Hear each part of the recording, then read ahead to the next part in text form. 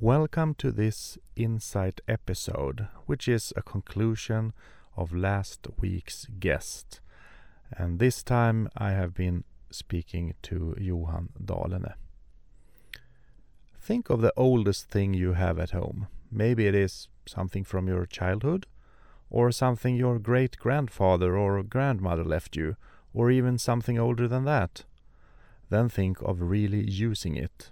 If you had a pencil that was over 200 years old, would you start scribbling with it? Probably not. But last week, guest Johan Dahlene is using a Stradivarius from 1736. Think about that. 1736. 40 years before the USA became a country. The year the Witchcraft Act in Great Britain comes into effect prohibits witch trials. So of course I had to ask what it's like to play on an instrument like this. And I even asked if Johan changes strings on it like a tennis player depending on which match, or in this case concert, you play. But he did not budge and answered very politely how they are used.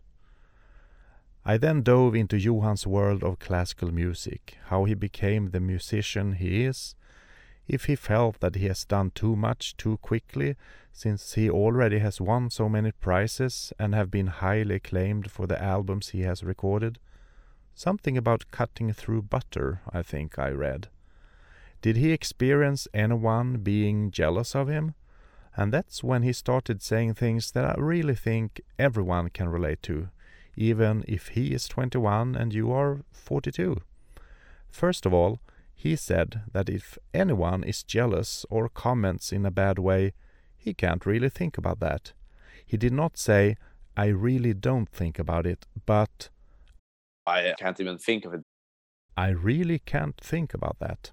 That means that he probably understands what such comments can do to your self-esteem, your focus, etc. He can't think about that because he obviously has other things to do. So, in our everyday life, and especially with persistent pain, since this is Outsmart the Pain, you really can't let negative comments from the surrounding get to you. Now, I know that is easier said than done, but if you are satisfied with what you are doing yourself, then no one else has anything to say about it. You yourself can always strive to be better, but if you realize that I am doing the best I can right now considering the circumstances, then be cool. Be like Johan. He also said that he has a lot of supportive friends. Now then, are these just being nice because he happens to be around them? Well, of course not. He makes deliberate choices to hang around friends he likes. I am sure they get support from him also whenever it's needed. The same thing goes for you. Get a supportive team around you. Maybe you can't change everything in your surrounding just yet, but maybe you can add something. If it's not a healthcare team supporting you in a pain rehab program, maybe it's your family which you finally confide in how your pain really affects you. Maybe it's your dog or cat which is your support on your daily walks, so be it. If you are all alone, then you have to team up with yourself. But in these times there are so many positive sources to find out there.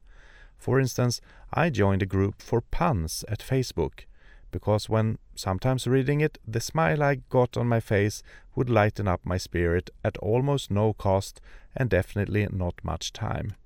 We all know how social media can be addictive and drag you under as well, but if you choose wisely, I'm sure you will find something very good.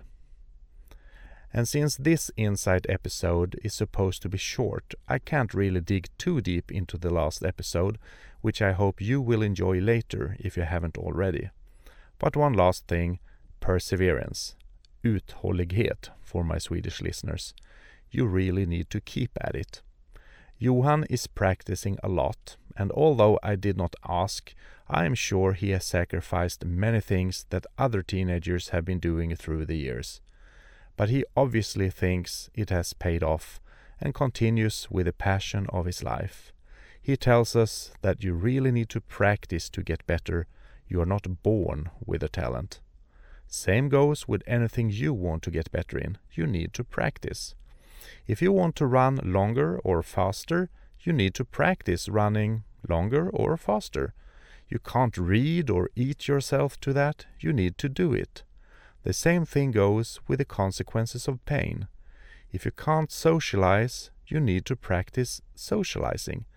Don't wait for a medication or less pain, start doing it. Very small steps, yes, but start and make it a micro-habit. So, my dear listener, I am so happy that you are taking of your precious time and listening to me. If you like it, please spread the word so more people find Outsmart the Pain. Next week I will have a very interesting talk with a physician where the talk really took another turn than I expected. But we got to cover it all, from parenting and philosophy to overweight and diabetes to COVID-19 treatment and why my not so well edited podcast actually is something people long for. Okay, the last bit was maybe a stretch, but still, I would love to have you listen to it. 1 week from now. See you then.